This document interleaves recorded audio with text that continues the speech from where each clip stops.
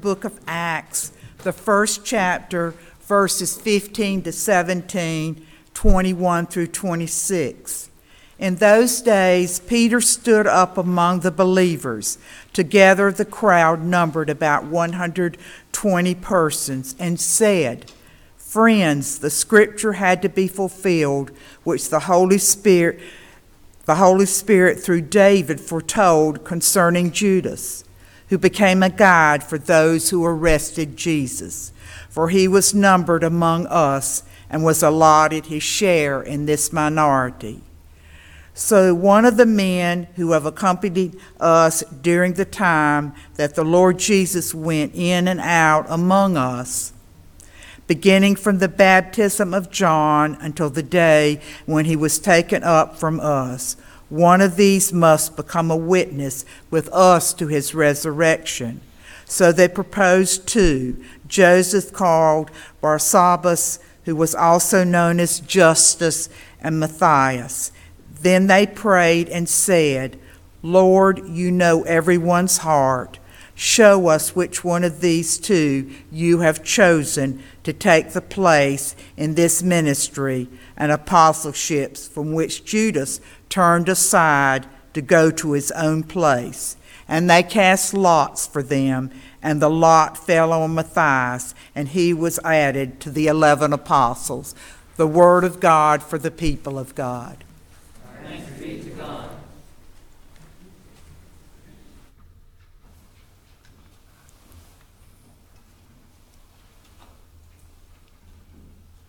Lord, we are grateful that you are in our decisions, that we can listen and hear the direction clearly, where you would have us go and what you would have us do. I thank you for faithful people, for those who follow you despite hardship and even pain, for those who give themselves fully to your love and to your mercy. Bless us in the hearing of your word, we pray, in Jesus' name.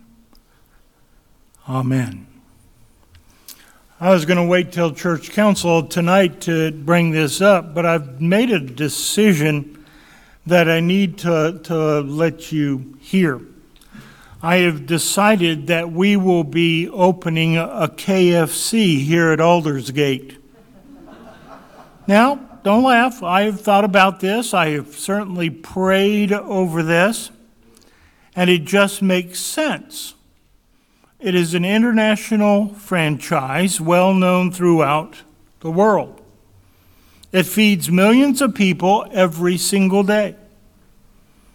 They are completely dedicated to their purpose, and they have the best leadership program of any organization. And with all the people coming to our KFC, there would never be another financial need in this church. Wayne might even be able to finally purchase that satellite that he wants to put in orbit for Aldersgate. And all we have to do to make this happen is get a KFC here at the church. KFC, a kingdom-focused church. It's what we want, isn't it? A church completely dedicated to making disciples of Jesus Christ, focused on hearing the Holy Spirit and obeying God's will for us. It is what we want, isn't it? And here the Bible reveals two ingredients essential to the kingdom-focused church: prayer and fellowship. Now, in one way, these verses are a bit strange. What the disciples are doing here seems just this far away from gambling. In fact, when the Roman soldiers at the foot of the cross were deciding who should get what Jesus owned, they cast lots. They rolled dice. It was a very common practice. But in Jesus' day and throughout the Old Testament, the casting of lots was an acceptable way for discerning God's will. That's not what the Roman soldiers were trying to do. But that is certainly the heart and the intent of the 11 remaining apostles. It gave room for God to make clear heaven's choice. In this case, Matthias. Of course, after the Holy Spirit comes to guide us, we never hear of the Christians casting lots again. We have the Holy Spirit. We have no need for casting lots.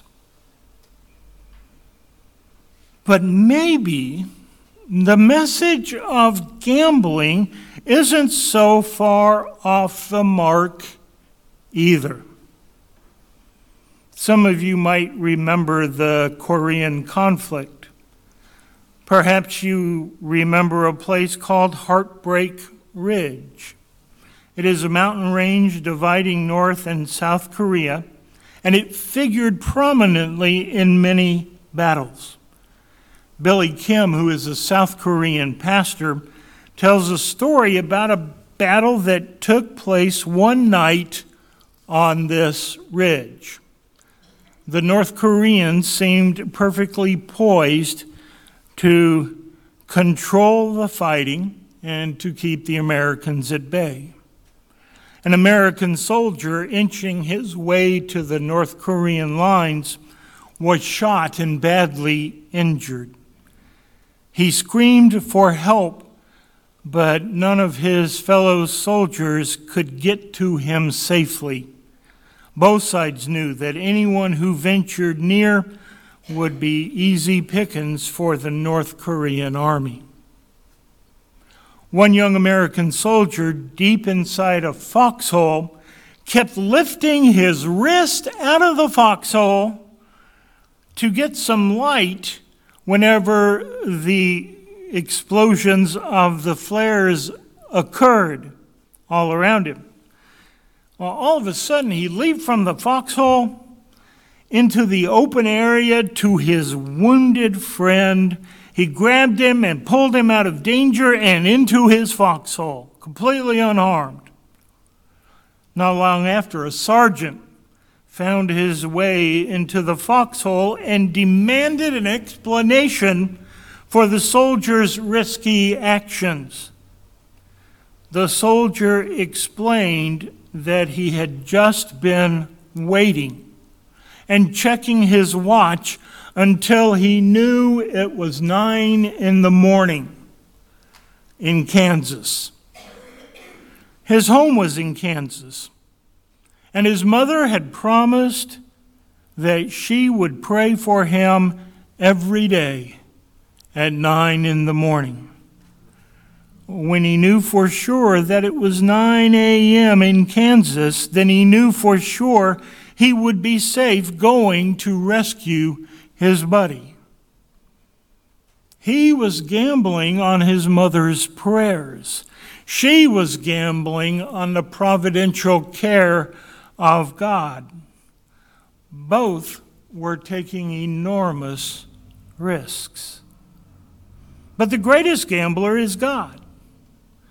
Gambling that by our Lord's death, you and I would come to know salvation.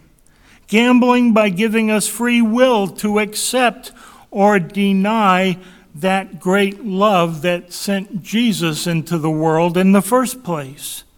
Gambling by trusting the good news to us, trusting us to learn it, trusting us to believe it, trusting us to share it. When was the last time you proclaimed good news. It is the Great Commission.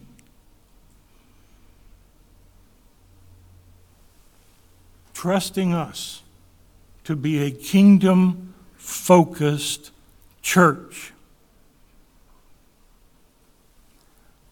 Are we that? Where do we need to do work? Where could we use some growth? Is our trust big enough so it would be no gamble at all? And now they were gambling on Matthias.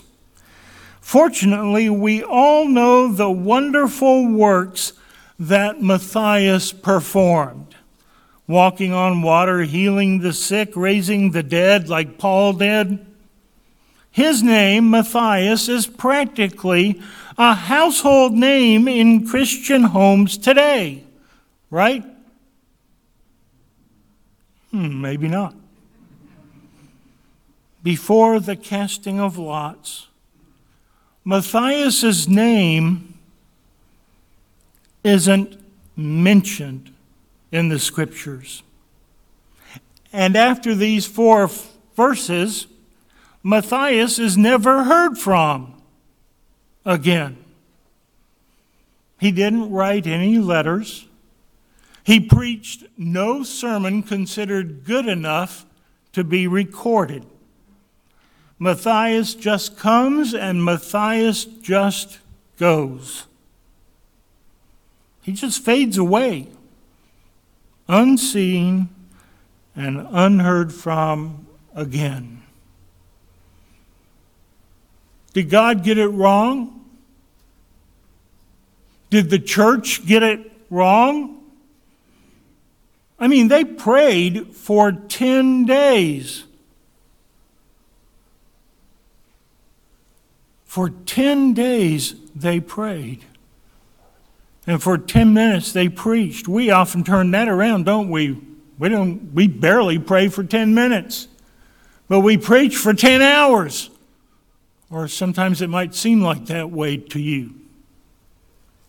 Did God ignore them after 10 days of prayer? Did God refuse to intervene and act for the good of the body of Christ after 10 days of prayer? Or is the message for us still true and still the same? That all of us have the potential to be a KFC, a kingdom-focused Christian, a church focused on God, whether we become famous for it or not. It's a theme we see in Luke's book, repeated and very consistent. God's will be done. Peter taken prisoner?